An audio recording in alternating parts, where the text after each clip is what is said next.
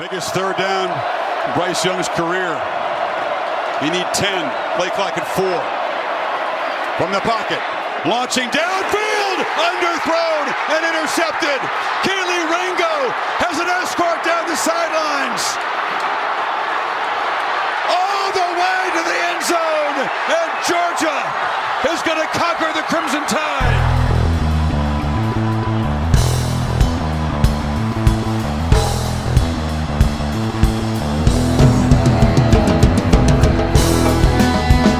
It's time for the Mad Dawg Show, coming to you live from the Park Group studio in the heart of the Bulldog Nation.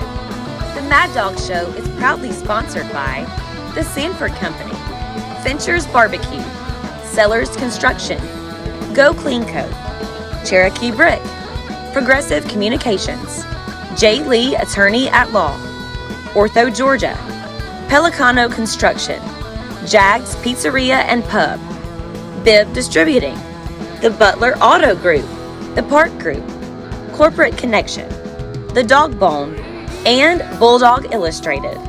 Now, here he is, your host, the Mad Dawg. Welcome back to the only podcast where you get to hear what you feel. No one is consistently out there bashing Alabama and Ohio State and Notre Dame. No one is consistently crushing the mainstream media, lauding their manufactured narratives. Here's one for you. Michigan is the 4th best team in the country. You believe that, right? Michigan. And that's because they've beaten Colorado State, Hawaii, UConn, and Maryland at home barely. Tennessee's better. Kentucky's better. Arkansas's better. Hell, Texas A&M and Florida are better. I'd love to see the lines on that. And given the gift of time, it will be proven to one and all that Michigan is actually not the 4th best team in the country, because I will prove the AP wrong again per usual. But let's not start negative. Let's not start this out on a negative note. Let's start positive. We've done some positive things here. First of all, we launched the Mailman for Heisman, which needed to be done, and I don't know why anybody else hadn't done it. And as you know, Stetson Fleming Bennett IV, a.k.a. Staquavius, is also known as the Mailman. Why is he known as the Mailman? Because he wore an iconic United States Post Office hat during his recruiting cycle. Why did he do that? Well, the reason he does that is because he always delivers. And you can't argue with his results. So no natty in 41 years. And then you have this walk-on quarterback, boom, he delivers a natty. And that was just his first movie in this franchise, because the sequel to that movie is his coming back and him winning a Heisman and him winning a back-to-back natty. So again, to commemorate this, we've created Mailman for Heisman, which you can get at www.themaddawg.com. Those are being made by our friends and sponsors at Corporate Connection. So if you're here locally in Macon, go by Corporate Connection on Forsyth Road. If not, if you're, Frank Dye in the Dominican Republic, then what you do is you use the interweb and you go to www.themaddawg.com and you get them there. The problem's been keeping them in stock, and I have been assured by Corporate Connection that we are now stocked up. So get in there, order those things. You keep ordering, we'll keep making them. Now, the second positive things we did, which was easily cooler than making a t-shirt, was we launched the Mad Dawg Magic campaign with Malcolm Mitchell. What is it? It's a season-long charity campaign for Malcolm Mitchell's Share the Magic Foundation. What do they do? Well, it's a charity dedicated to inspiring kids to learn to read for free. And the basic premise is this: the higher your reading level, the higher your level of success in life. Someone with an MBA typically achieves a higher level of success than someone with a GED, which is not to say someone with a GED is not going to achieve a high level of success. That happens all the time. But generally speaking, that is the case.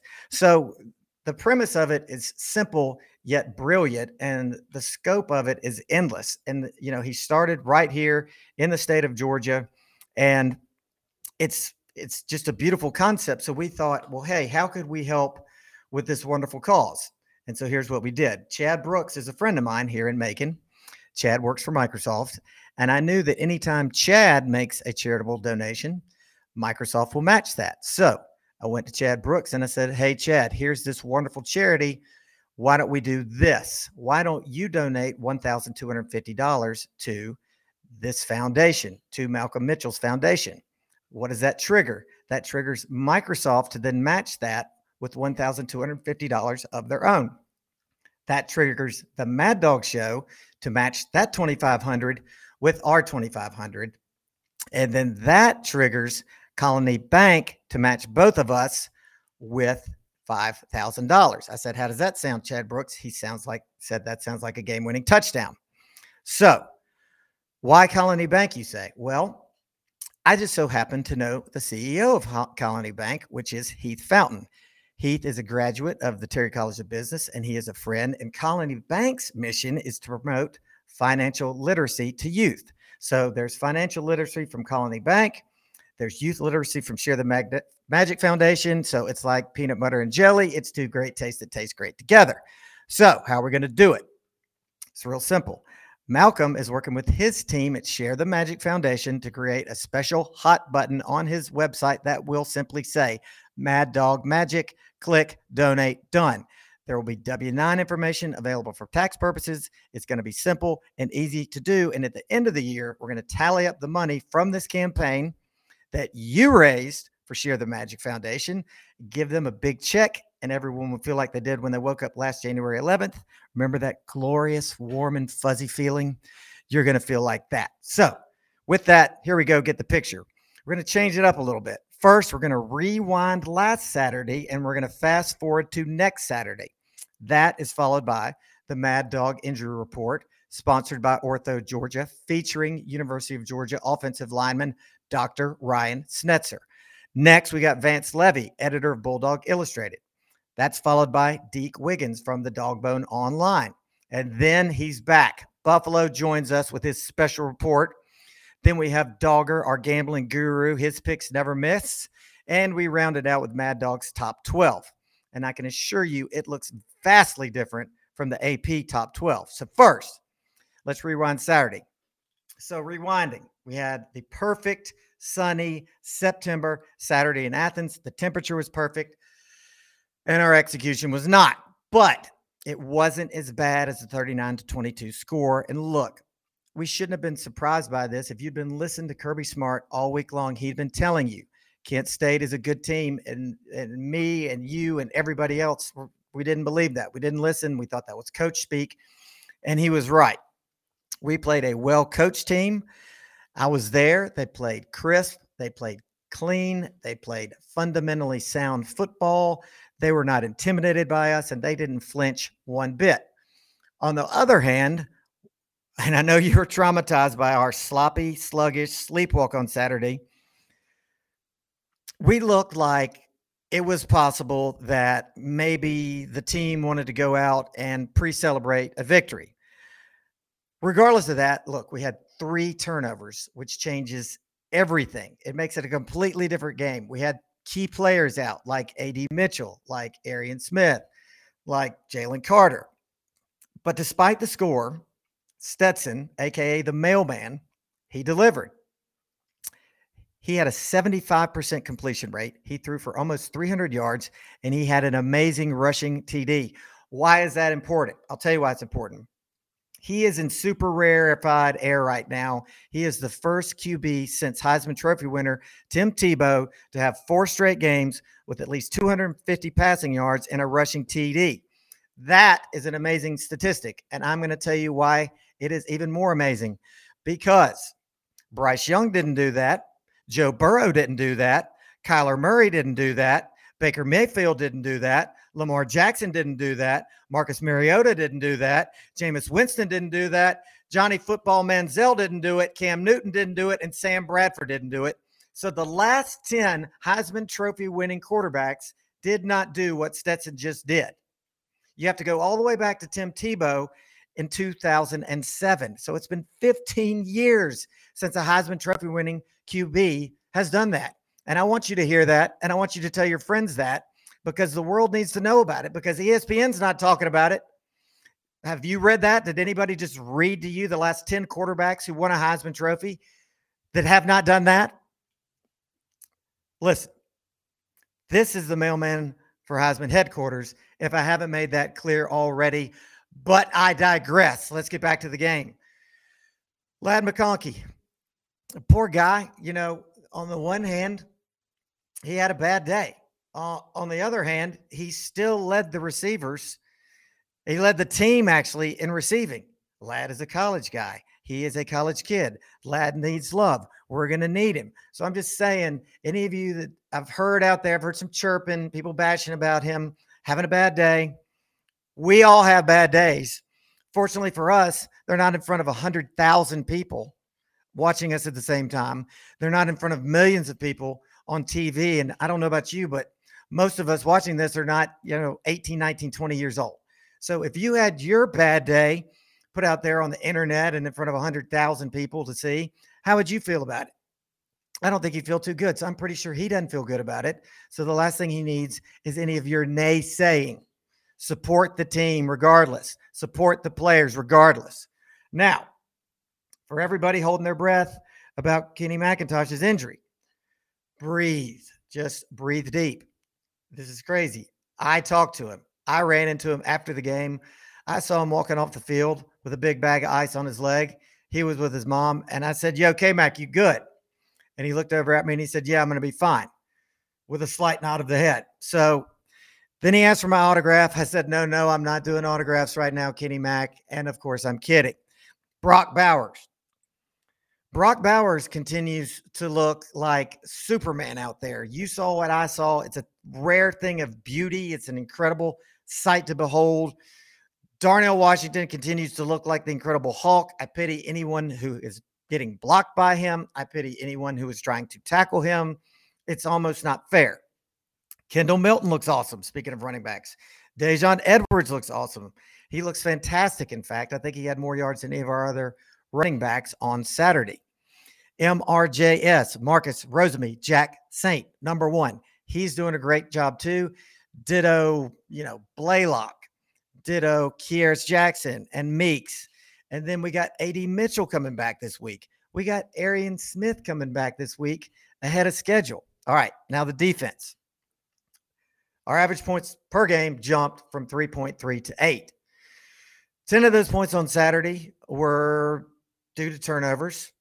One of the touchdowns earlier in the season was a trash touchdown. But at the end of the day, who cares about average points scored, average points allowed? No one should, because the only stat that matters is your record. That's it, period. I'm excited about this defense. Yes, it's got youth. Yes, we've been able to play a lot of these young players. We've been able to give them meaningful snaps, get them a lot of playing time. And that's going to matter not only, later on in this year, it's going to pay off big time next year. So this defense, it's led by a veteran core of guys that is rock solid. Jalen Carter, also going to be back this week, plus Keely Ringo, plus Chris Smith, plus Nolan Smith, plus Robert Beal, and a heaping helping of the man they call Dirty Dan Jackson. And that's one hell of a core, one hell of a nucleus, if you will. And to this stout core, you need to learn some of the following newer names and numbers. And here they are. Zion Logue, number 96. Nazir Stackhouse, number 78. Warren Brinson, number 97. Bill Norton, number 45. Chaz Chambliss, number 32. Michael Williams, number 13. Tyrion Ingram Dawkins, it's a mouthful, and he's a big, big guy at number 95. Trammell Walthour, number 90. Bear Alexander, another big guy, number 99. Jamon Dumas Johnson, a.k.a. Pop, number 10. Smile Munden, number 2. He needs a nickname, by the way. Malachi Stark, so I'm sure you're already familiar with, number 24. Kamari Lassiter, number 3. And last but not least, Tyke Smith, number 23. So learn these names and numbers if you haven't already. Last year's defense is gone, in case you haven't figured that out yet. This crew is not just going to be okay. They're going to be elite too. This five-star talent aside, I've got 6 reasons why I know that they will be elite, and here they are. Number 1, Trey Scott, D-line coach. Number 2, Chidera Uzo Darib, outside linebackers coach. Number 3, Fran Brown, defensive backs coach. Number 4, Glenn Schumann, inside linebackers and co-defensive coordinator. Number 5, co-defensive coordinator, Will Muschamp. And last but not least, number 6, the 5th reason, CKS coach Kirby Smart. This just in. This guy knows what he's doing. So there's your rewind. You feel better now? Good. Now let's fast forward to Missouri. But first, we got to rewind them too. Boy, oh boy, did they take a big old smelly dump in their own bed. Auburn tried as hard as they could to lose this game. They tried to lose, and in doing so, they tried to fire their coach, Coach Harsin. But Missouri said, no, we won't accept your win on a silver platter. We choose not to score a TD in regulation, although we had plenty of time. We choose to miss a field goal that was the equivalent of an extra point. We choose not to score a touchdown in overtime. We choose to fumble on the goal line and take our loss. We hate Auburn so much that we will lose to Brian Harsin so that he could coach another week. The sports world could not quit talking about this game. I watched the ending and I couldn't believe it either. I've never seen anything like it. I just hope they don't rally around it. But even if they do it, it wouldn't matter because let's face it, Missouri sucks. But the line is only 27 and a hook, and we'll have to ask our gambling guru, Dogger, about that later. Their coach is Eli Drinkwitz. He's a nice guy. He's an odd choice for a head coach. But then again, who wants to coach there? The answer, no one that is any good. The quarterback is a sophomore named Brady Cook. He's allegedly a dual threat. So far this year, nothing has been threatening about him. His primary target is Luther Burden. You may remember him. We were in a recruiting battle for him. He ended up choosing Missouri. I'm sure he regrets that right about now. I mean, that's it. There's really no other real weapons to speak about. They have a handful of dudes to watch on defense, nobody worth bringing up. So let me summarize it thusly. They suck. We don't. We win. It's a 7:30 kick, so eat, drink, and be merry. Now it's time for the injury report, sponsored by Ortho Georgia, featuring UGA offensive lineman Dr. Ryan Schnetzer. The Mad Dawg Injury Report with Dr. Ryan Schnetzer. Dr. Ryan Schnetzer, how you doing, my friend? Doing good. Glad to be back. Glad to have you back. Excited to have you back and talk about some big names coming back. Let's start with A.D. Mitchell. What are you hearing? Yeah, it sounds like we got a couple guys set to come back this week. I think they still have him kind of listed as questionable, but I think it sounds like they're going to let him get out there and play this week. So at the game, it's kind of hard to see a lot of times, but I heard that Jalen Carter kind of was played sparingly. Is that kind of what you saw? And we're kind of hopeful that he'll be back at full speed? Yeah, I don't think he played any meaningful snaps on Okay. defense. I think he got in on a few special teams maybe, but that was about it. I think they're still just kind of like, letting him get a little bit in, but want to kind of save him, let him get, fully over this ankle injury. Hopefully that means he'll be back this week at full speed. And speaking of ankle injuries, Arian Smith is coming back, it seems like shockingly fast from that surgery. That's way ahead of your timetable and mine too. What do you think's going on there? It's hard to say. Like I said, we still don't know exactly what they did. But it sounds like they're letting him get out there and he's running some reps, and there's a good chance we might see him out there on Saturday. Is there any chance that as a former player in the future, you could maybe access medical files so you could do a post-op review of the surgery? Yeah. No, I don't see that happening. Yeah, there's probably a HIPAA issue there too that would preclude that. Yeah. Another guy who's going to really be thrust into a bigger spotlight, who's coming back from injury, is Tyke Smith, and that's primarily due to Billy Poole deciding to hang up his cleats. Javon Bullard's incident this weekend. So Tyke, blew his knee out. I think it was October of last year. Does that sound right? I think that sounds about right. October, they would have just who was before Florida? I think right that game before Florida, wasn't it? Yeah, so that would have been the mid-October would have been when he blew it out because there's always an off week. Yep. So, I mean, in today's world with the wonders of modern medicine, at this point, if everything went properly, he should be completely good to go, correct? Right. I think, now you're looking at most of these guys coming back off these ACL injuries, certainly in less than a year. 10 years ago, it was always at least a year. Now we're looking at, anywhere between that 6 and 9 month mark. Most 9 months, which, that puts him, he's right at about 11 months now. So he's right in there. And then I think you said before that a lot of times, physically they're back, but it's a big psychological hurdle for them to trust that knee again. Yeah, I think that's the hardest thing coming out of these ACL injuries. These guys just got to be able to trust that knee and trust that they can do what they did before they were injured. So they may be 100% from a physical standpoint, but mentally they just got to get in there. I think to get a few hits, make a big play, make something just to really get them over that last little hurdle. I've blown my knee out twice, 2 ACLs, and I still don't trust it 20 years later. So yeah. I'm not running around on a football field at high speed, having high speed collisions. So I get it. I'm very hopeful for him. He's an All-American, somebody who came in, with such promise last year and then had the injury bug. And then right when he's coming back, he blew his knee out. So his getting well could not have come at a better time for us. And I'm really hopeful that he's going to step into that star role and be able to fill it without any problems.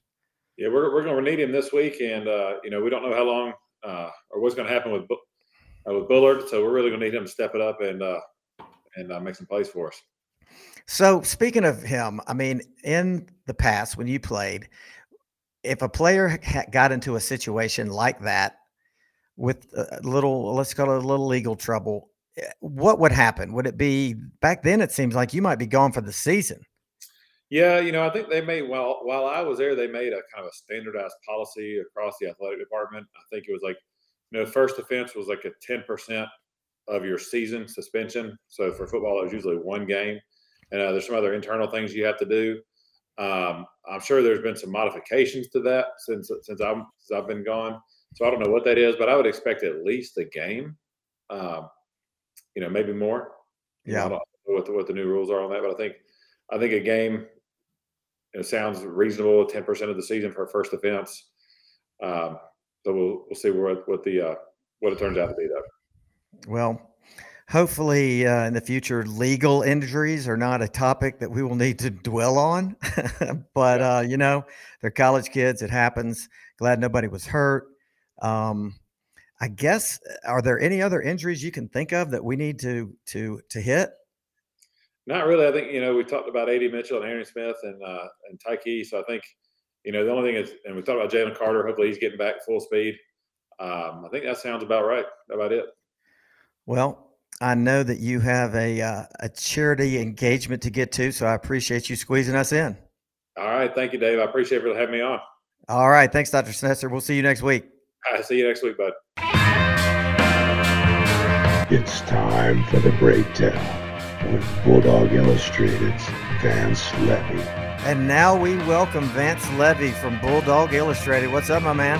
Mad Dawg, what is happening? Man, I'm just happy to be here, happy that we're undefeated, happy that we're number 1 in the country, because I don't think we could say that this time last year, could we? Nope. We held on to it for better or for worse, but, like you've already touched on, last week was not at all a bad thing. Kirby did warn us. He did. That team was very good, and they were impressive, man. They were hitting. That quarterback, I was like, he had Stetson wheels and an NFL arm. He was impressive. He was. I was very impressed by all of them. And like I said, they were not intimidated by us. They didn't flinch, and it was just like whip the man in front of you. Yeah. Well, and like you said, Ladd, there's nothing. The guy had not made a mistake up until this game. So what's wrong with him diarrhea and then having them all in one game, right? If you're going to do that, do it against Kent State. Right. And he still led the team in receiving. Yeah. So he had 2 bad plays. Well, and I kind of like it. It's fun to see Georgia fans like, after the game, people, they want me to somehow tell them something that makes them feel better. And I'm like, listen, the other people want to make good plays. They want to win too. And sometimes they make good plays, and thankfully they didn't win, but it's okay. They're not showing up just to let us roll them. Let's be clear about that. Yeah, I mean, the big check they get doesn't go to the players. Yeah. They want to come in there and say, you know, that they whipped whoever it was they played. They want to be able to show their friends the film and say, hey, look here where I went up against whoever, name a defensive lineman. I got the Well, best of them on this play. Yeah, I was at something the night before the game, and Kirby spoke, and he had not changed his tune, trying to plead with people to understand. And he went as far to say they were the best team they had faced as far as watching the film. So, and I told somebody this about a couple hours ago. He's like, "So you think they were better than Oregon?" I was like, "Well, with the film he watched, for sure." So, and he had film of them against quality opponents like Oklahoma. Right, 10-3 at half out in Norman. I mean, yeah. But I did just see his Kirby's report today, and of course he's dead on. He's like over 500 yards of offense. Hard to say it was a bad game. He had one other thing. Let me try to. Anyhow, I mean, he was just saying, when you look back at it, it's very hard to like be. It was a bad game. We did a lot of good things, and unfortunately, Javon Bullard found himself in some trouble. But hopefully he'll, whatever. I think Kirby said that obviously they're going to handle that internally. But that too is a lesson to the team that you got to watch your P's and Q's, and thankfully nothing harm came out of it other than a 19, 20-year-old making a poor decision after being out on Saturday night. Did you know anybody in college that had that happen? No, I didn't know anyone. Most of my friends were in the library, trying to get ahead of their studies for the coming week. I will say, I will often compare the football team to like a fraternity. There's roughly 85 to 100 meatheads. And without a doubt, there were 5 or 10, and thankfully we don't even have that many right now that we're dealing with some scrapes, Yep. So, and sometimes you get away with them and sometimes you don't. And as typically happens, I'm sure he will come back from this suspension in the best shape of his life. Yeah, and he's got a neat family. I've gotten to meet them. I think the Oregon, and then again the next game. So they're so pumped for where he is. So I mean, again, I had my scrapes, and thankfully I survived them. Yeah, we both were fortunate to survive our time in Athens. And Javon he's from Millersville, right? That's correct. Yep. Yeah. Yep. He's basically local guy. Little middle Georgia guy. That's right. That's right. We'll take him. So we got Missouri coming up. Mizzou. I don't like Mizzou. I like to call them Missouri. What are your thoughts? Well, I mean, interesting enough, Kirby, just tonight talked about how, defensively their front, he called them massive and said they're always very physical. You said earlier, nobody wants to coach Missouri, but, it wasn't too long ago that Gary Pickle had them very successful. And I know. Yeah. And unfortunately, it would appear that Drinkwitz is probably not going to pan out, but they obviously Pinkle, wasn't it Pinkle? Yeah, Gary Pinkle. Yeah. I mean, he was a defensive guy. I forget where he is these days. I think he's somewhere. Is he was he at Arkansas at one point or something? Well, wasn't Barry Odom in there? Yeah, Barry Odom's there. Yeah. He might have retired, but I think he did. Yeah, but the defense, obviously their defense is carried over from those days.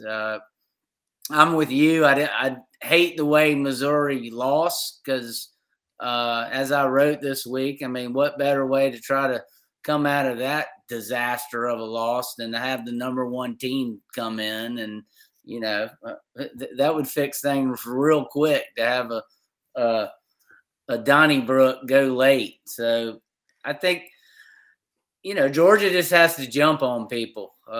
We've proven if fast starts, you can then make the other team realize, oh, we really weren't supposed to be in the game with these people. So, talent-wise, we should be superior, but you can't be careless with the football.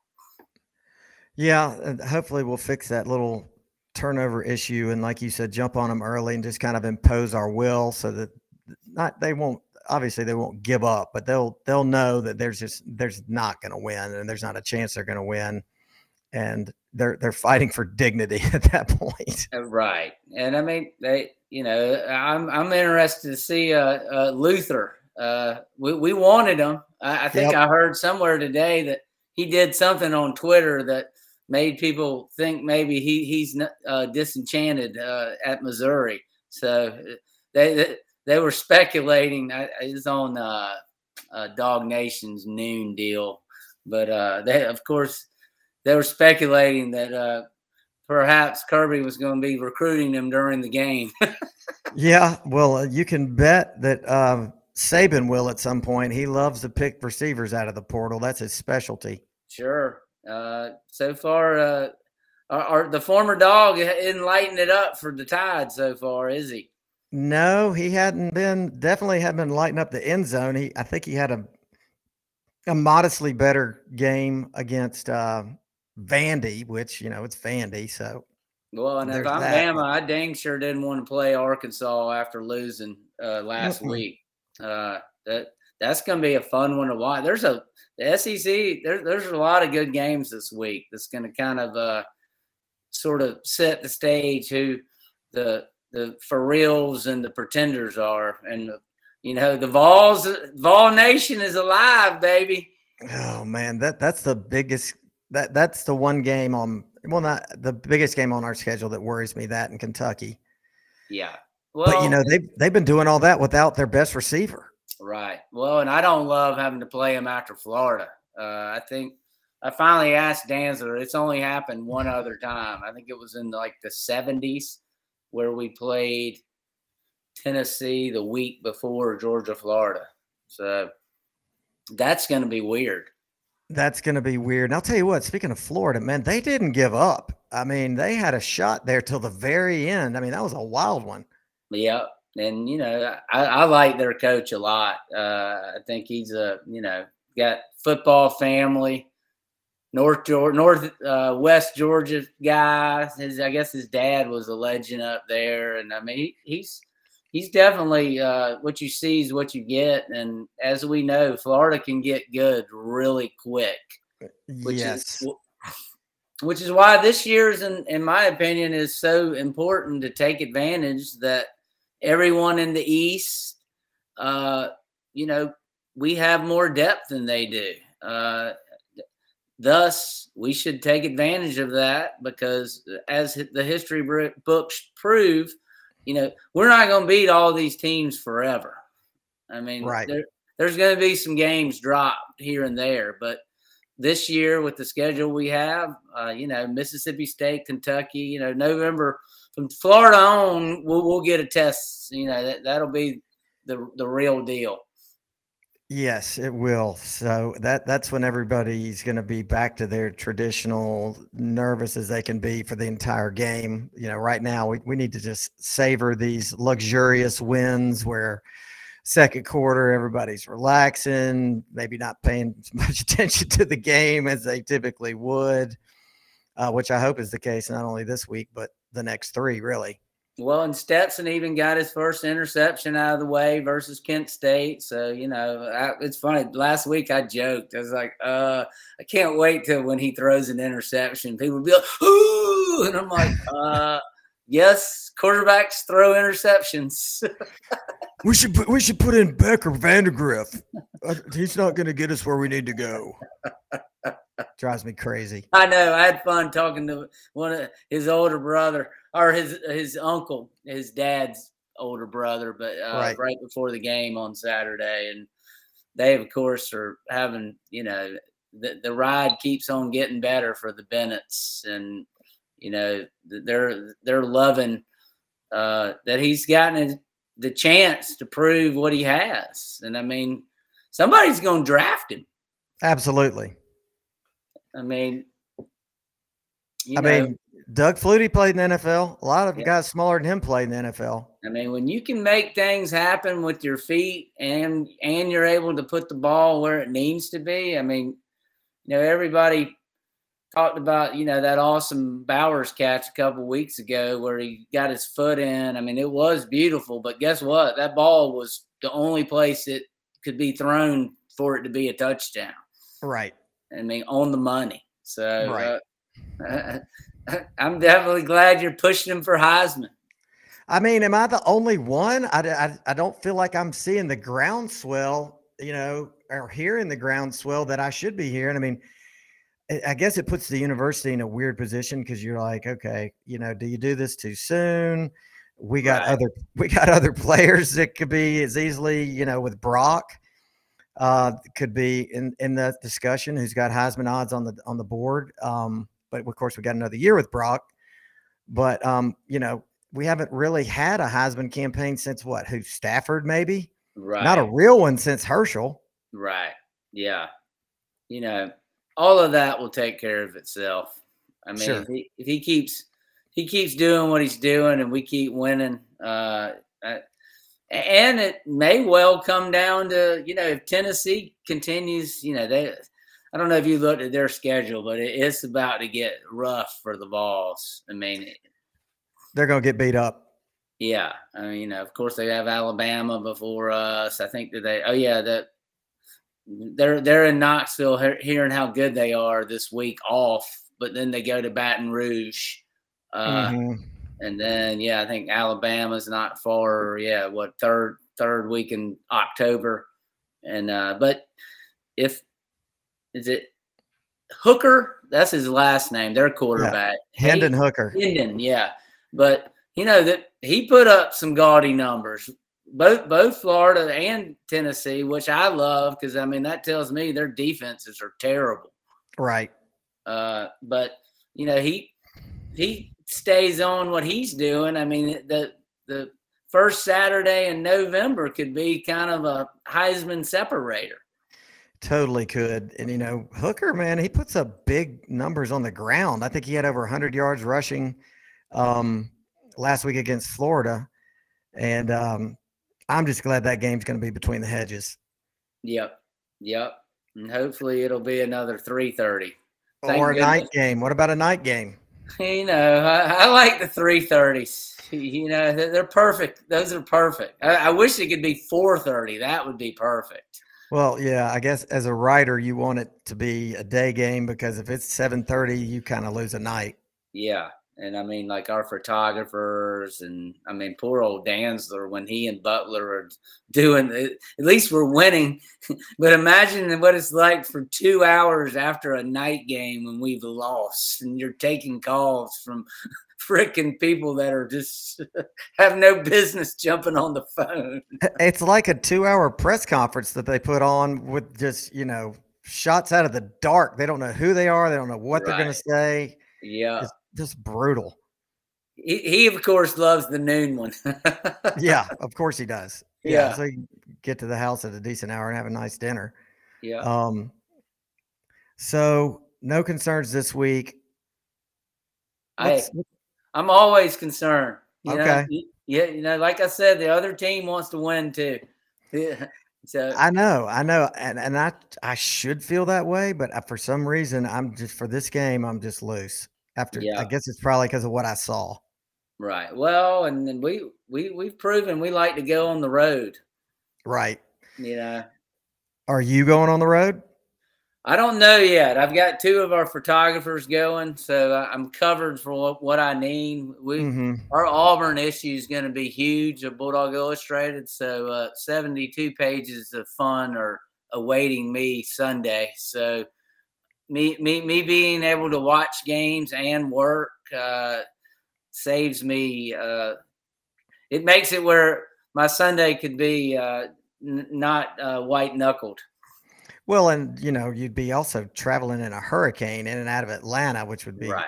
Like I maybe had a seat on a plane going out of Athens, but I haven't even talked to the fellow to see if the weather. Because Saturday is going to be when we're getting nailed up here. It sounds like a great day to just curl up with your remote control and just have a football frenzy. I'm looking forward to it. I don't get to do it very often.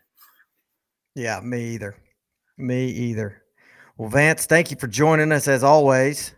Yeah, well, and we didn't talk about it, but fundamental football is a simple thing, and Kirby Smart is teaching it. It's beat the you know what out of the man in front of you, and do your assignment, and good things can happen. And I've been telling people it's other than last week, it's been fun to watch because there not very many people are out there taking plays off, and we do something good. You don't have anybody acting like a jackass. I mean, it's they give the ball back. Big whoop. That this is what you're supposed to be, and Right. it's so fun to watch. Beat a snot bubble out of the guy in front of you is Yes. the name of the game. Yes, make him where he does not want to see you ever again, like that poor little linebacker from Oregon that Brock Bowers road graded the entire freaking game. I need to go back and rewatch it. Oh my God, that poor guy was on skates. It was so awesome. Oh man.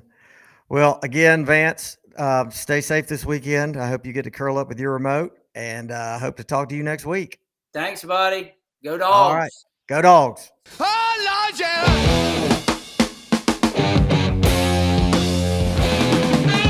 It's time for this week's Lowdown with the Dog Bone Report.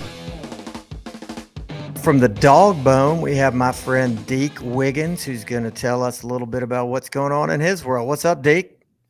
Mad Dawg. Go Dogs. Undefeated. Go Dogs. Undefeated #1, baby. Ever since I've been reconnected with you, we've been kicking some serious ass, like mostly #1. I should have done this show years ago. We should have done it when Ray Goff was our coach. We should have started in 1990. We might have got in the top 15. We should have invented the podcast back then. Oh man. Yeah, you should get Ray Goff on the show. I think he's back in good graces.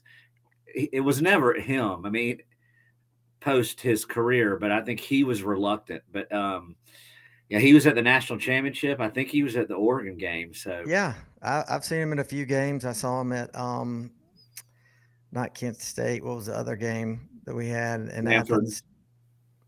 Who do we play first? Sanford. Yeah, I saw him at that game. Yeah, he looks great. Now tell me real quick about this recruiting news you have. Well, I just broke Tyler. We've kind of, I mean, it's people say we struggled recruiting receivers, but the guys on our team are good. So, I mean, right. We seem to be, I mean, A.D. Mitchell and Ladd were not high recruits, and they're studs, minus Saturday's performance by Ladd. But the conception or some people think we're struggling. But anyway, we got a 4-star receiver out of South Florida, was considered in Miami. Unfortunately, he went to the Miami game Saturday, and they lost to Middle Tennessee State and had about 10,000 people there max. But he's 6'4", 210, runs a 4.4. Oh, and wow. I just read these like rivals in 24/7. A lot of times they know prior when a commitment's coming, mm-hmm. and even if they don't, if they think it's going to happen, they'll have a story for if he commits or who he commits to. And so they had quotes from the guy, and he's like, "What are your strengths?" He's like, "I'm uncoverable." I'm like, "Don't worry." Got to call that a strength. I'm 6'4" and I can fly, so I like that. Now, is he a senior this year? Or yeah. Okay, he's good. A senior. Love to add that to the mix. Yeah, no doubt. And I don't worry too much about recruiting since we've had Kirby, but it's always nice to, bring a good one in. I mean, it seems like on defense, we recruit better than anybody, and we have for a few years, and it's obvious why. But On offense, maybe receiver, there's room for improvement, but hell, the guys we have are good. We just got to keep getting more of them. Yeah, I can't wait to talk to our in-house recruiting guru, Anthony Foster, about that. I don't know if you saw a couple of the shows we had with Anthony, but man, he gets down into the weeds. He's looking at he's not worried about 2023. He's worried about 2026. He's got, I can't do that. I can't either. That's just the way he's built, though. That's I loves that stuff. When I see their class is, if it's past 2023, I'm like, what's the point? Because they're probably going to commit to 2 or 3 schools. I mean, nowadays, but recruiting seems good. Dogbone, we got tons of recruiting updates. Field Street Forum is probably our best blogger for recruiting updates, and he's got probably 8 to 12 every morning or most mornings on the site. So just to refresh everybody on how the Dogbone works, you're kind of an aggregator of Bulldog sports news, and during the season, obviously, it's about Dogs football. So are these folks? Is this the way it works? Like, Bulldog Illustrated, they send you an article, or are you guys going and pulling that, or how does that work? Yeah, I mean, a lot of it's automatic. Like Bulldog Illustrated, all their articles get pulled automatically. Site's been around, believe it or not, since 2003, so it's been a while. Initially, I was manually doing it, and we figured out a way to automatically retrieve a bunch of them. And now that the technology keeps changing, there are some sites that don't, like Dog Nation. We manually add those throughout the day. There's a few others, but the majority of the site is not our original content. It's articles from all the UGA football blogs, all the UGA football sites. But we do have some original content. We've got two columnists. One is Daryl Huckabee, who's written like 2 or 3 books about UGA. He writes 2 columns a week for Georgia, right? Sometimes even more. But he writes a Sunday column after each game, and then he writes a pick'em column on usually Thursday or Friday. And then we also have a photographer who has passes to all the home games, and he goes to pretty much close games. Like he went to the Oregon game. If we play in the SEC championship. So yeah, I mean, it's a free site. That's the cool thing about it. Most of the stuff online you have to pay for these days, and our site's always been free. In fact, if occasionally we'll accidentally automatically retrieve an article that it's a pay site, and somebody points that out, we'll remove it. So yeah, that's the whole thing. It's free, and it's been popular. Haven't you replicated it though for all SEC schools? Like there's an Auburn version and a Bama version. Yeah, we have. So yeah, there are, and some of them are more popular than others. The Bama one gets some clicks. The Auburn, but honestly, what we found out is most of the people going to those sites are Georgia fans that want to read about who we're playing or whatever. So, right. Me and Bert and Charles Jones and Stephen Ham are the 4 that are invested in it. I started the site, but I mean, I really think the popularity of the site is because it's obviously run by Georgia fans. Right. So the other sites are still out there, but they're not. We have in the past have had some like younger college age or a little bit older. Like we had a Florida fan that ran the site for a little while, but it's just the traffic's, it's more just a extra benefit for Georgia fans. I mean, that's really our focus is just the Georgia site, the dogbone.com. So have you guys already started planning your 20th anniversary gala for next year, since it was started in the year 2003? I know black tie event somewhere. I don't even know if we acknowledge the 10-year, which is kind of sad. We need to do something. You need to do something. Yeah, we all every year we all, we use some of the revenue to pay for a really nice week in Jacksonville. Well, we went to St. Simon's for years, and then last year and this year we actually are going to Ponte Vedra for the game, the Georgia Florida game.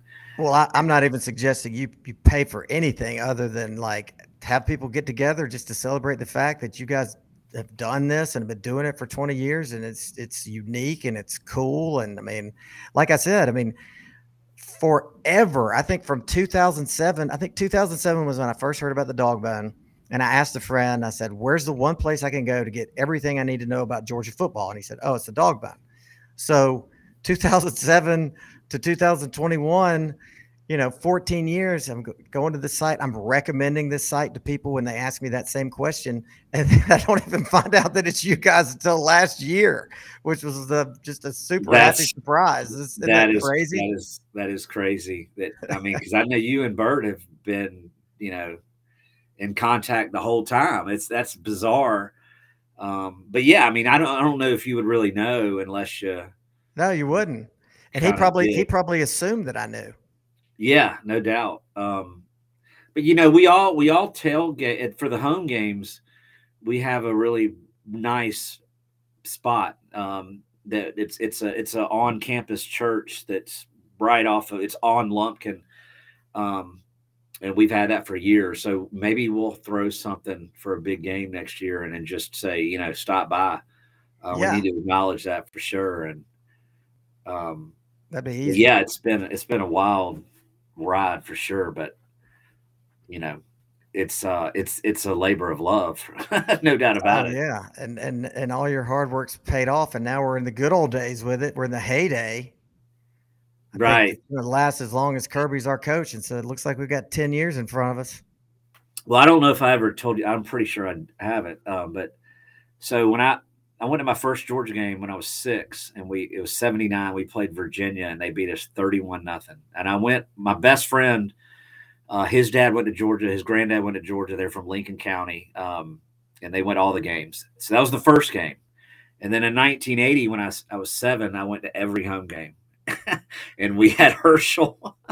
Wow. And so I was like, I was just blown away. At 7 years old, and you go to every single home game. In fact, Herschel's a superhero. Herschel might as well be Superman.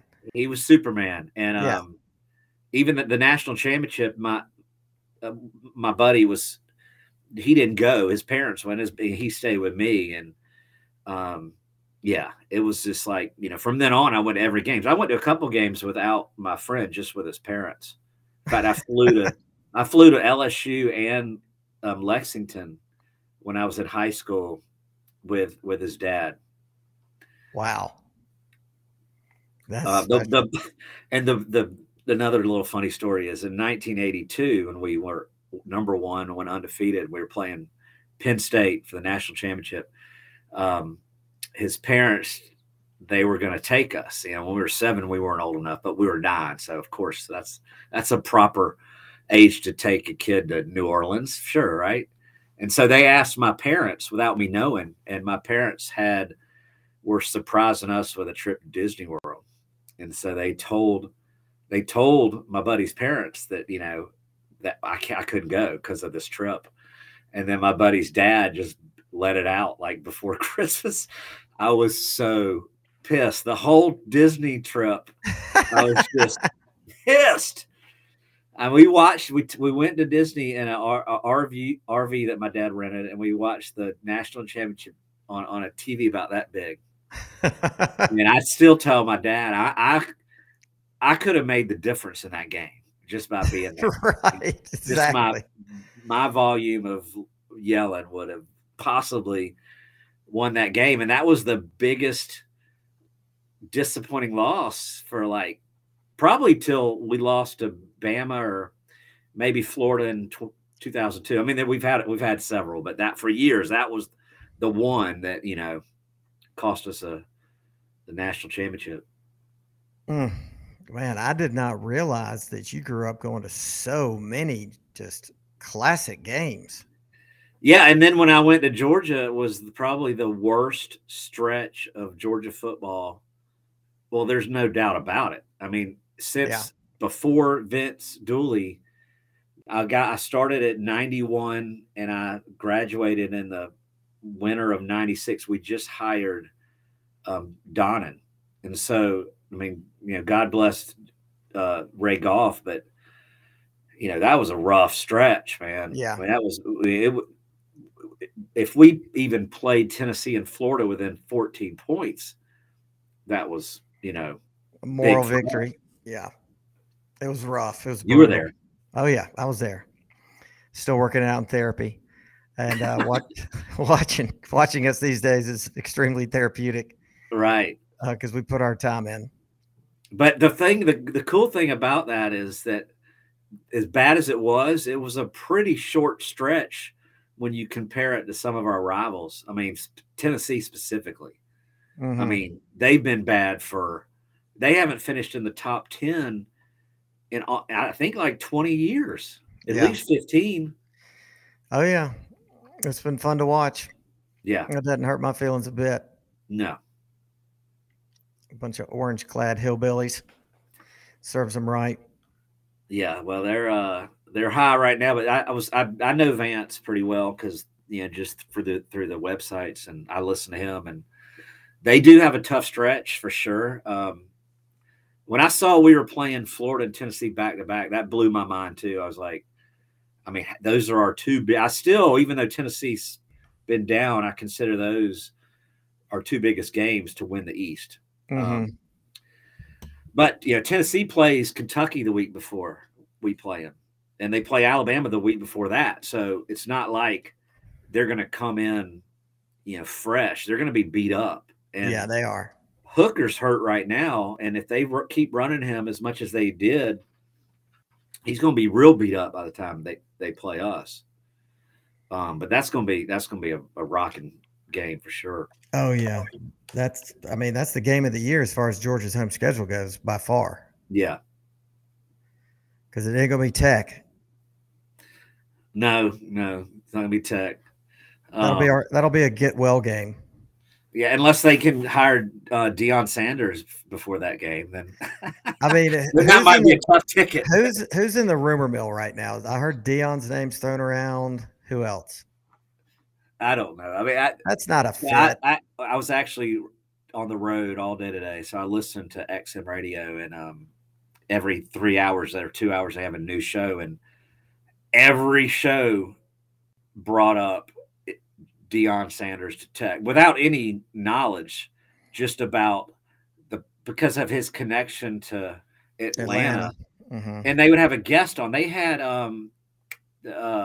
the show that Rick Neuheisel's on had, I forgot the guy's name. He used to be the Georgia Tech announcer, and his dad was a longtime announcer too.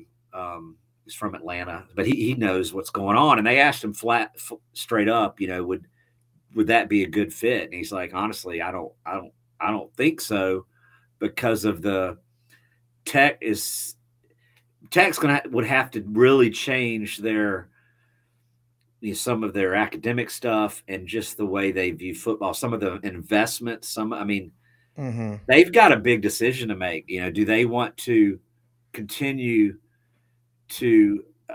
Do they want to go down the path of big time college football?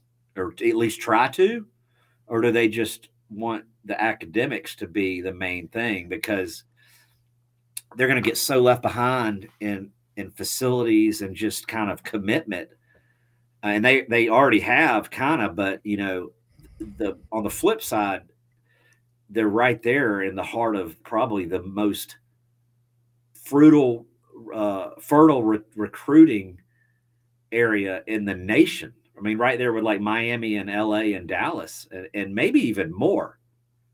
But I mean, who wants to go play at Tech in front of 15,000 nerds when you could go to Georgia or any other big school, that really takes it seriously. So they're in a tough spot, which is fine with me.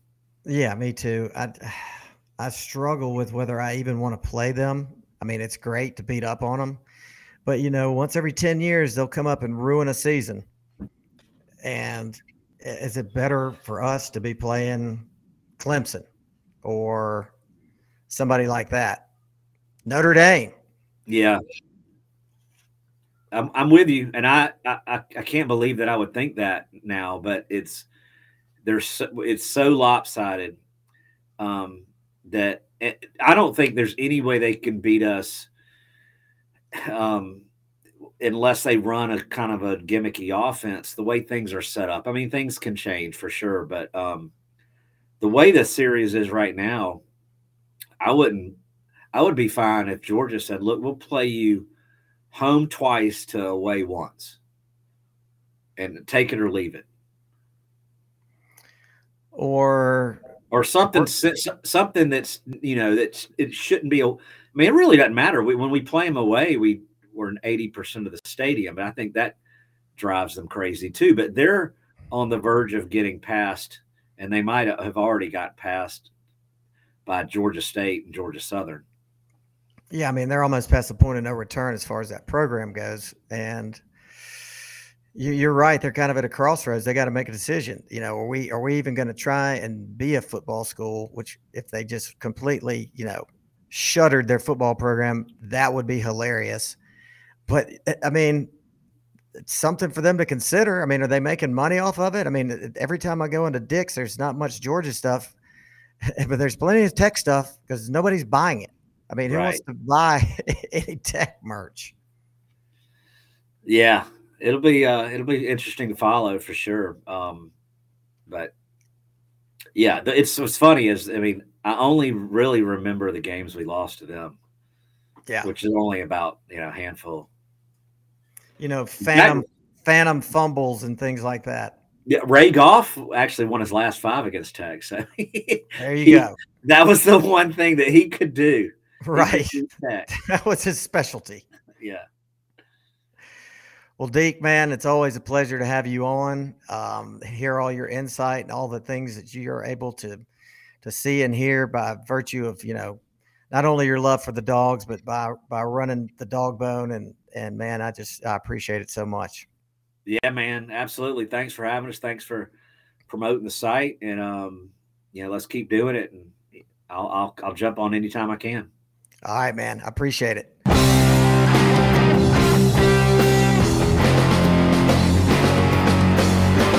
Let's go in the basement with Buffalo. Buffalo, what's up? Hey, I had a nice, relaxing vacation last week. I got my thoughts together. Good. As I was off. Enjoyed myself. Well, I covered for you. I told everybody you were on special assignment, working on a scathing expose. I was. We can't talk. That'll come out later in the season. Okay, good. Try to go incognito on all that. Good. Yes. Let's do that. Let's keep that under wraps. Yes, sir. So what are you thinking? What are you feeling? The Kent State game, just a moment on that. I agree with your earlier point about Ladd. I think I heard there were a few boo birds in the stadium, maybe even during his miscues. Come on, man. We can't. I mean, that guy's money. So we can't be doing that, man, to that guy.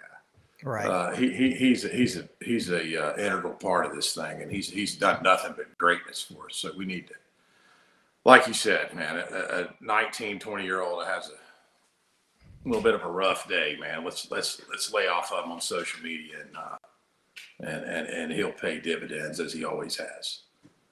Absolutely. Could not agree more with that. Yeah. And who were you wanting the nickname for? Earlier, Smile London. Oh, okay. Well, I've jotted down a few. Okay, yeah, let's hear them. And I might try a little Chris Berman on these nicknames. If do it. Okay. Oh, yeah, do it. I don't know now if this is not the greatest. Y'all tell me, but I'll start off. I jotted them down so I don't have them committed to memory.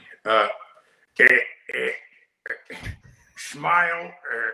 Munden, bloody Munden. if you will, Mad Dawg. Smile, London Bridge is falling down. Smile, you're on a candid camera, London. Well, maybe. Smile, rainy days in London will always get you down. That's it. That's the one. That's the one he would pick. That was a dead, just spot on Berman. Okay, well, you asked for a few nicknames. I jotted them down, and I thought in the honor of Chris Berman, I would do them that way. Yeah, and I can't figure out, do you play off the smile or do you pay off the Munden? I don't know. Maybe your viewers can expound on his nickname this week and send some. Someone far more creative than me can come up with something. Yeah, those were just some of the ones off the top of my head.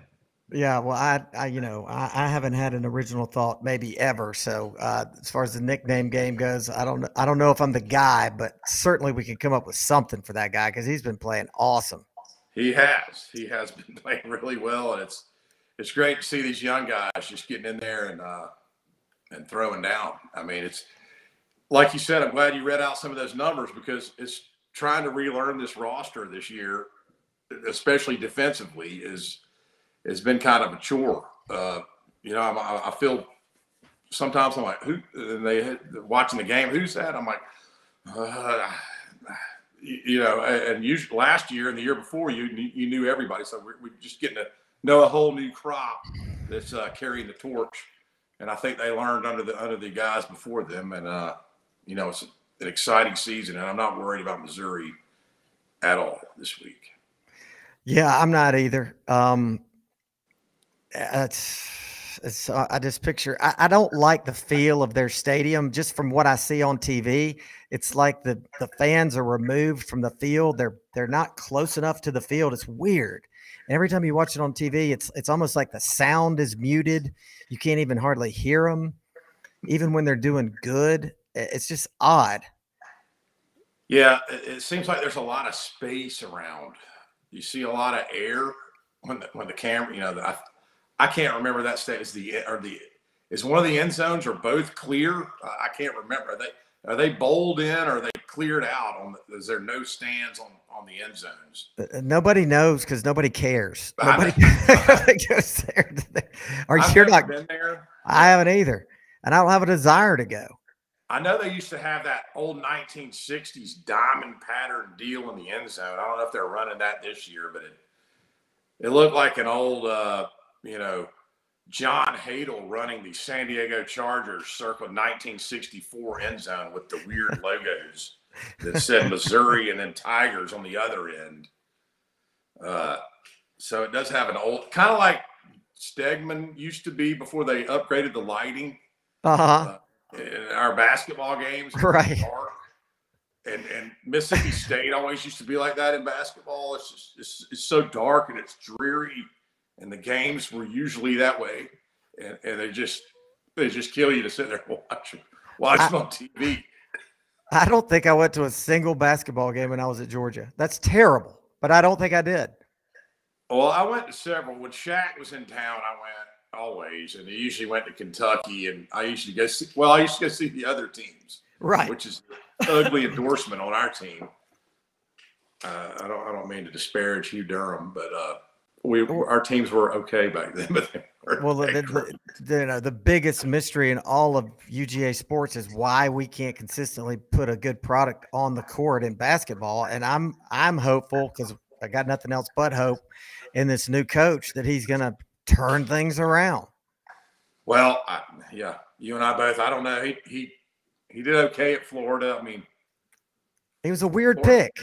Yeah, he was another weird strange pick. Yeah, it's like coaching football at Georgia, at basketball at Georgia is like coaching football at Missouri. Nobody wants to do it. You know what I mean? Got that right. And I heard you and Deke talking about Tech. I saw a list that had both Jeff and had both Monken brothers on the list, and I can't imagine wanting that job.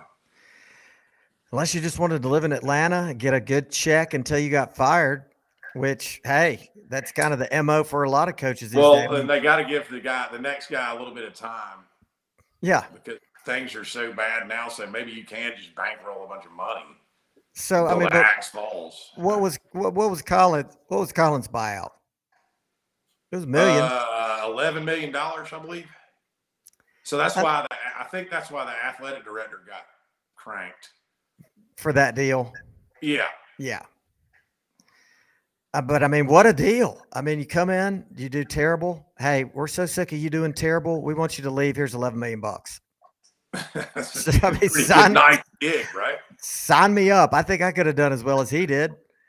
Yeah. And I think I also heard, I didn't know this, but I heard today on the radio that Collins came to work Monday and nobody really told me. He just showed up to work like Raphael Belliard used to come to the Braves spring training, even though they kind of released him. He just kept showing up and saying, if I show up, they won't let me go. I'll just have a position. But he shows up, and I guess they're like, you didn't tell him. So they finally had to be like, hey, man, you're fired. They get the janitor to tell him. Exactly. It's kind of an awkward situation. Because I thought I knew he was fired Sunday night, but I guess he didn't, so he went to work. Well, it's like Harsin. They talk about firing him for so long, you just think it's not going to happen until it does. I mean, exactly. Who does Auburn have this week? Is it LSU at LSU?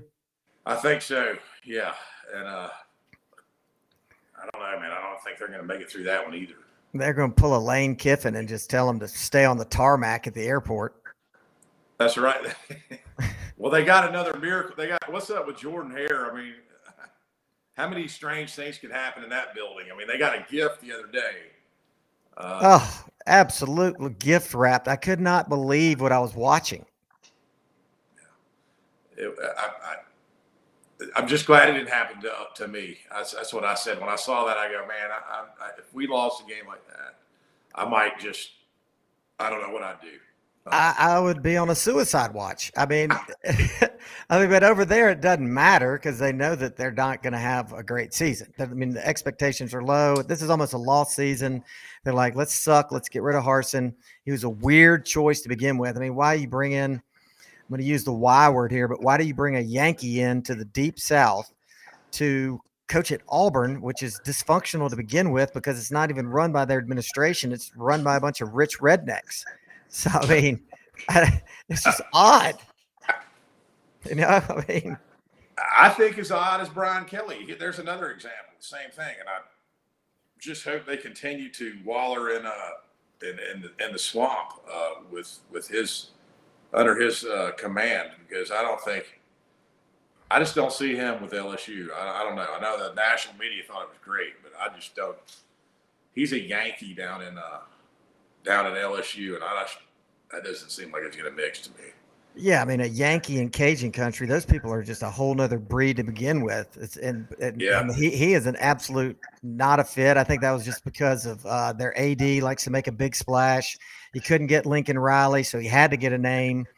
And Brian Kelly saw the handwriting on the wall. He beat Newt Rockne for most wins. He knew he was never going to be able to compete for a championship in Notre Dame. So he was like, hey, they're going to back the Brinks truck up. I'll take their money and run.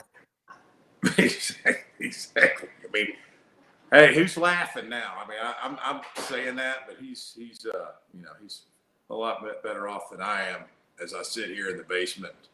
I don't have any buyouts. Me either. I actually refinished my own bathroom this weekend. That's where I am. So whatever. Who am I to make fun of Brian Kelly and Jeff Collins? Well, same goes for me, but somebody's got to make fun of them, and it's not like it's not like we're the only ones. Yeah. And I mean, you know what? Brian Kelly could easily be undefeated right now. He could be. Now he's got the meat in front of him of his schedule. Yeah, and you're right. And he's gonna lose some games coming up. He's got some big OLs following him. But one thing I'll say about them is apparently they were complaining about not getting the 3:30 on the October 8th game where we got it. against Auburn, and then Alabama gets the night game, and LSU's all been out of shape. They're a nooner. Who do they think they are? I know. Well, exactly. I mean, beat FSU on week 1, and maybe you have a little bit of a case, but you can't dictate. I mean, yeah, who do you think you are? Right. The Brian Kelly, the nerve of these people. Do something first, Brian Kelly. We don't care what happened at Notre Dame with your nobody nothing schedule of has-been logos. Yeah. Okay, and then what else? Oh, Tennessee, man. Now Tennessee's just on cloud 9. Now they just beat. I don't know if everybody realizes this. It's been out there. I said it 2 weeks ago that Florida was 2-9 over their last 11 SEC games. Now they're 2-10.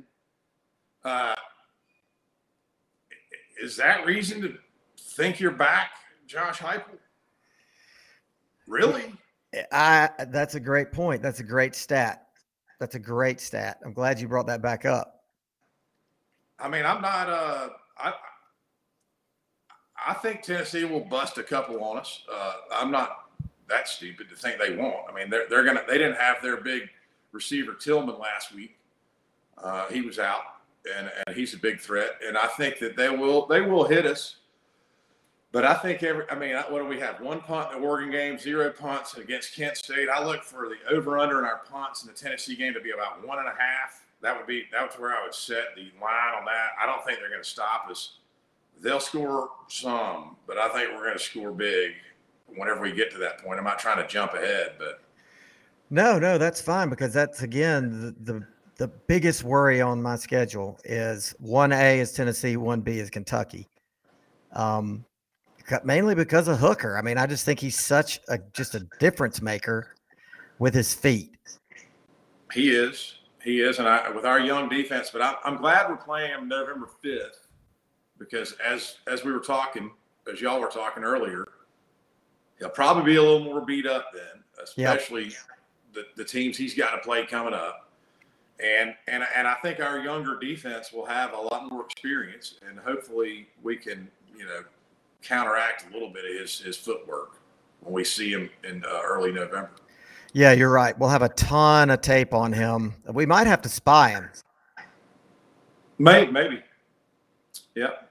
Well, I guess we'll see if he's still walking by then. Yeah. So they got Alabama. Did they play Kentucky before they play us?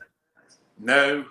Well, I say that. I think they don't. They usually, and now usually it doesn't work anymore, but they usually play Kentucky this second to last game of the year, and I think they are after us. Usually they close out with Vanderbilt, and they play Kentucky right before that. So I don't know if that's still holding true, but I don't think that's on their schedule until after we play them. Gotcha. I'm like, I can't wait for that to get here. But at the same time, I'm like, no, I don't want that to get here. I want it to stay fall. I want it to stay September. Like, I'm glad the heat's about to break, but you blink your eyes and the season's over, and we're just languishing till next year. That's exactly right. I mean, the fall season rips through faster than any other part of the year, and the summer's the slowest. When we're dragging up to it, it seems like it's never going to get here. And then when it gets here, I'm always like, man, we're halfway through our schedule. Where'd it go? You're right. I mean, we're a third of the way through it. I mean, September, as far as football goes, in the rearview mirror for us. Exactly. And, we need to savor, as I said, we're not always going to be in this position. I guess unless the Mad Dawg show continues on years and years into the future, maybe this just rolls on. I'm really taking care of myself these days. I'm down to one vice, chewing tobacco, and my family's threatening to break me of that, which I don't think that would be very nice. That's right. Well, I quit that. I had that one for years and years, as many people maybe watching this show know I was one of the bigger ones, but I finally shook that one. How did you do it? I mean, it's more addictive than heroin or Oxycontin. Not that I'm ever tried either one of those, but from what I hear, prayer and meditation. When the dentist throws up pictures of your mouth on a 60-inch TV in front of you and starts doing a PowerPoint on why you need to quit all this, it'll get your attention. But that doesn't help me. That's fine. They're scaring you. Well, like, did you get on gum? Did you get on a patch? Was it hypnosis? Or what? All of it? What did you do? I did the what's the weird drug? I don't Chantix? know. Yes, I did that one. The one that gives you nightmares that you killed all these people. Right. I did that. How was that? And it does give you horrific nightmares. I had to dose down a little bit on that thing because it was every night was an evening with Charles Manson. So I gave up. That helped. That worked. And then I kind of slipped up on a fishing trip one time, and then I kind of started back. But then I don't know, the Zen, a little Zen pouch thing, right, they'll work. It's not the same, but it'll get you through. You can never go in. I know this. You can never go inside a convenience store. You have to pay for your gas at the pump. You cannot go inside because those little discs are calling your name from behind the cash register lady.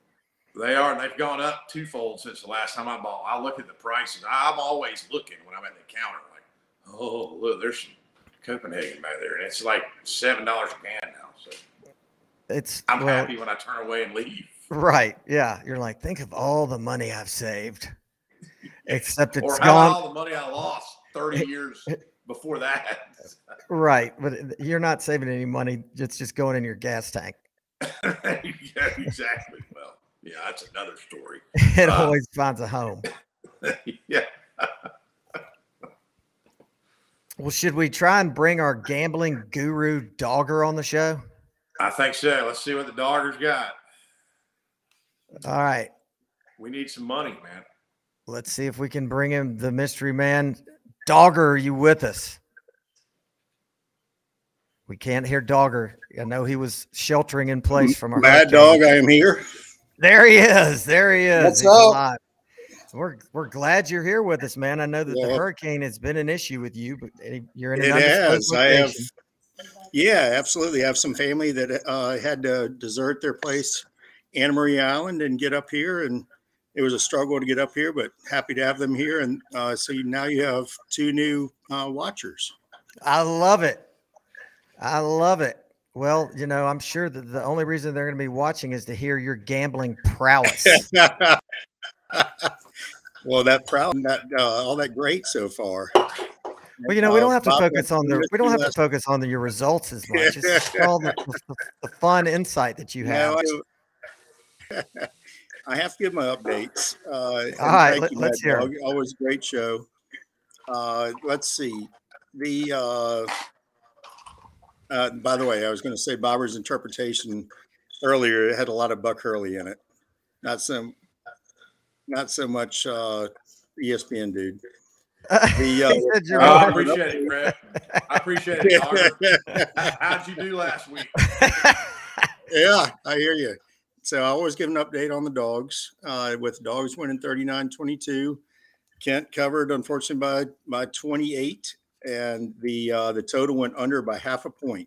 Wow. So one thing I haven't mentioned on the show before, it's always good to buy the hook. So I talked to another friend of ours in Atlanta, and he said, Craig, remember to tell them to buy the hook. Now explain to our viewers and listeners what you mean when you refer to a hook. Exactly. So the total in the Georgia game was 61.5. And so the total ended up being 61. So if you're in Vegas and you want to buy the half, you can buy it. You spend an extra 10%, and that would have allowed you to push instead of having a loser. So it's always, in my opinion, always good to buy the hook when you think it's going to be close to Vegas has it correct to the total. So just for the folks who may not be, gamblers, the hook is the half a point. That is correct. And when you push, what is it that you do? You lose nothing. Zero. It's a push. Exactly. Nope. My mom may be listening. I want her to understand. Recap from last week. We're getting a little bit better, but the Thursday night cracker went 1-1. Coastal Carolina blew out Georgia State. I had Georgia State. It did go over. Got a little concerned on that, but 1-1, but it's still a loss because you have to win both sides of that. SEC straight ups, they went 1-1. Missouri covered, crazy fumble there at the end to beat Auburn, or maybe possibly could have beat Auburn. And then Tennessee didn't hang on to cover against Florida. And the push obviously was A&M, with Arkansas missing that field goal with it hitting the top of the pylon and not going through. That's the kind of stuff that just drives gamblers crazy, isn't it? I mean, stuff like, the Missouri game and the field goal in the Arkansas game getting the top of the field goal. You're right. Absolutely. They're bad beats. I mean, you watch it on ESPN with Stanford Steve. I love that little episode where they do bad beats. Yeah. Yeah. It's so much fun. I mean, I don't pay attention to that random Arkansas State or somebody getting a bad beat at the last second. But yeah, they pay attention to it just because Stanford Steve is the gambler. So let's see, we're 1-1 on those. The 10-team, another rest of the recap, the 10-team Monster Cracker that would pay $7.50 to 1. That one's 4-6, which last week was 3-7. So I'm gaining on it. I'm getting better. Okay. It's early in the season. And then so let's go into this week. Thursday night parlay. I'm going to do this every week, a Thursday night parlay, just because it's early in the week and I can kind of have a sense, or at least try to have a sense for when we're doing on Tuesday night, what's going on Thursday night. So I'm going to go I'm going to go Utah State plus 24 against BYU. And then under in that game, under 60.5. And for that, if you bet $10, you win $30. It's a 3-1, and you must win both sides. Okay. Any opinion, Bobber? I need like Bert last week. I don't know a lot about Utah State, but all right. And then 3 SEC. BYU had they got a handle by Oregon, which was kind of a good sign for us, I thought. I agree. But I'm not sure on Utah State, so I don't have an opinion necessarily gambling on that. Fair enough. You'll probably have an opinion on these next three. So I'm always going to do 3 straight up SEC picks. So Ole Miss is minus 6.5 against Kentucky. And I am taking Ole Miss minus 6.5. Ole Miss is home, Ole Miss minus 6.5 against Kentucky. I'm taking Ole Miss. Wow. Alabama is minus 17.5 against Arkansas at Arkansas. I'm taking Arkansas plus 17.5. And then you have Mississippi State minus 3.5 against A&M. I know A&M didn't look good, but they won the game. I'm going to take A&M plus 3.5. Those all sound solid. You're not as contrarian. Wow. You're not as contrarian this week as you were last week. Like I said, Mad Dawg, it's early in the season. I was only 2 weeks into it, so you're still getting your feet up under you. I am. And then my 3-team college football teaser, and these are all going to be totals. Okay, they just seem like they're kind of bouncing all over the place. Wisconsin against Illinois, the total is 43.5. I'm going over, so I move it 10 points, going over 33.5. And then Baylor playing Oklahoma State, the total is 56.5. I'm going over 46.5. I'm looking forward to watching that game. That should be a good game. And then Florida State, this line looks crazy to me as far as the total. Florida State 66 total against Wake. I'm going to go under 76. Do you have an over/under for Michigan, Iowa? Well, I can get one real quick. I don't have it written out here. I do have a bet on that. Let's put Buffalo on that. Buffalo. Well, talk to Buffalo real quick. I can find it real fast. No, Iowa actually scored last week a little bit, but they've I think the first 2 weeks they scored 2 safeties and a field goal for 7. Yep. And then the next week they scored 7. Right. I think they scored a touchdown somehow. I don't know. And then I think this past week that they scored 24 or 7 maybe. They exploded. Yeah, they went crazy. They went arena ball on who they were playing. I don't know who they were playing, but I did notice that score. But I would be really shy to bet an over of any kind in an Iowa game if it was much over 10. Well, I mean, it's Michigan, so that adds a little layer of complexity to it. Okay, 13. Yeah, I mean, I know it's going to be a weird number. That's why I'm curious as to what it is. Are you talking about the total? I'm talking about the total. Minus 10.5 in the game. Hold on, I'll get you a total. I had the Michigan's favored by 10.5, and the total is 42. Okay, yeah. Michigan 40, but that's Iowa not one 2. of my 31-10. Say that again. 31-10. Yeah. Michigan. Well, I have Iowa, so I'll go ahead and finish my 10-team cracker that'll pay you $750 to 1. Okay. That's what I ended up paying last week. Okay. The one I went 4 and 6 on. So here are my 10.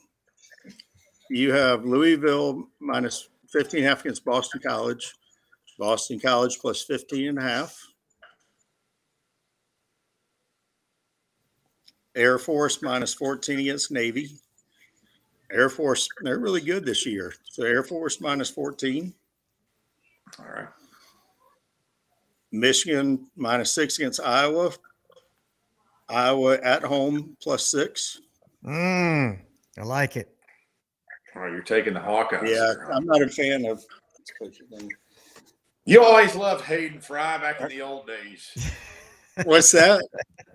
You always loved Hayden Fry back in the old days. I did, but I'm not a big fan of you and I. Bought a pair of those little square sunglasses like he had. Anyway, go ahead. You're exactly right. We didn't like when we crossed over to Michigan or we went into Iowa. We didn't like either place, but Arkansas, Alabama's Alabama's total is 61. I'm going over 61. Iowa State is minus 3.5 against Kansas. I am going Iowa State. I think the Kansas run ends. I agree. I like it. Ooh. Yeah, I just thought, what's his name, Leopold or something like that? Yeah, that's got to end. Yeah, it's got to end. Fresno State minus 24. This actually, well, never mind. I'm not going to say that because it's a jinx. Fresno State minus 24 against UConn. UConn plus 24. That's intriguing. That's just so off the radar, those two teams. And then we have Texas minus 10 against West Virginia. Just because family is up there, not who's here right now, but just because family's up there, they like West Virginia. So we're going West Virginia. JT Daniels shows up. JT Daniels, he looked good last week. That's what I'm saying. Yeah, absolutely. And then you have Maryland minus 7.5 against Michigan State. Michigan State, this is a contrarian one right here because Michigan State's looked terrible. Awful. I'm just hoping that and that's at home at Michigan State. I'm just not that I like that one a lot, but I'm hoping that Michigan State shows up. I hate it for Mill, but it ain't working out this year. Yeah, you're right, Bobber. Man, that is the most contrarian pick of the whole 10. Was that? It is, which I mean, sometimes you have to do that. That's why Vegas is Vegas. So $10 wins you. Wait. Okay, hold on. I have 2 more. Okay. Yeah, Coastal Carolina minus 10 against Southern. I'm going to go Southern on a rebound plus 10. And then a team, I've been talking to a bunch of guys over in Columbus that are big Auburn fans. LSU -9 against Auburn at home. I mean, they've told me, not that I even asked, they just all said Auburn is terrible.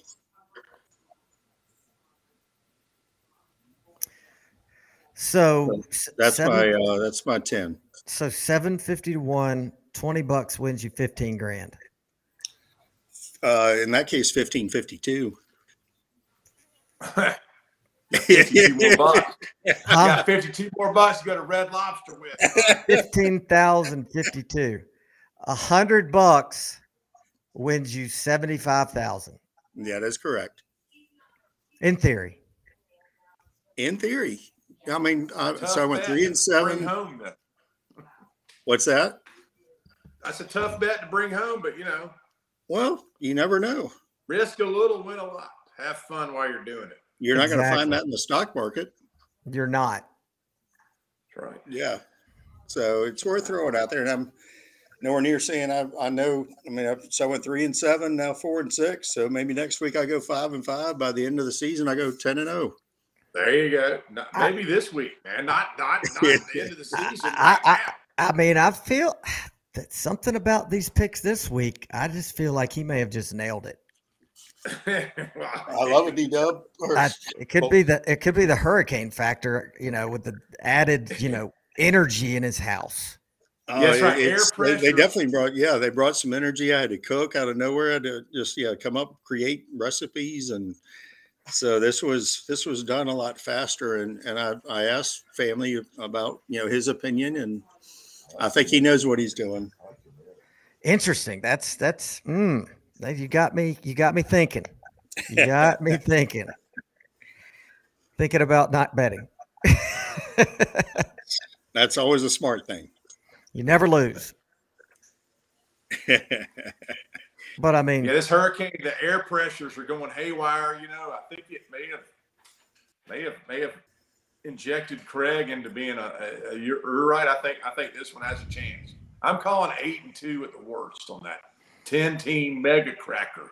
I think you're right. I mean, it's going to come down to Fresno State and UConn, and it's going to come down to maybe Maryland and Michigan State. Those are the two. My family is here. Really likes Maryland. They really. No, excuse me. Wow. I'm sorry. No, I misspoke. Really likes Michigan State. Sorry. Okay. I can't argue with that. Yeah. I just want to know the logic on the call of UConn and the Fresno State Bulldogs. We'd be on the call for another 20 minutes. There's a lot of data that got crunched to come up with that pick. There is. I love it.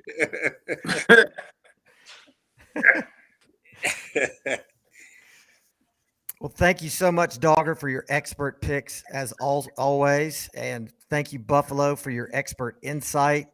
Thank you very much. You're spot on, Chris Berman.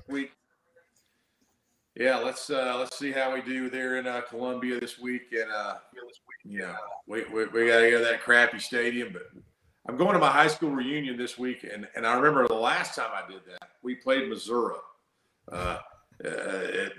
That same time, and we beat them to death up there. So I'm thinking that's going to happen again. I think you're right. As long as Baylor whoops McCallie, man, I'll be in good shape. Oh wow, that's this weekend. Tall order, yeah. We'll see what happens. Hey, Bobber, what's the line on that? McCallie's won 5 years in a row. We're rocking in a new coach. Chris Angel's got it going on. We're undefeated. They're undefeated. I was going to say, you got the Chris Angel factor. That's right, man. And I'm saying I'm going to give McCallie I'm going to favor them about 2 points just based on history. So I'd be it could be in the rain. It could be a sloppy game. Well, I hear Baylor and I'll set the total 45. Okay. I like the under in that one. Well, good luck to Baylor. Yeah, I think I overdid it. Hey, and seriously, tell Chris and Peggy hello from the Mad Dog. I will do it. I'll tell them the Mad Dog Show gave him a big shout out. All right, guys. Well, thanks again. Right. See you next week. Thanks, Mad Dog. Thank you. Goodbye, Dogger. Good luck on the Mega Cracker. All right. Last but not least, we're going to do the top 12 with a twist. We start at number 1, which is obviously the University of Georgia Bulldogs, the defending national champions. Us, never gets old saying we are number 1. At 2, the whining cheaters of Alabama.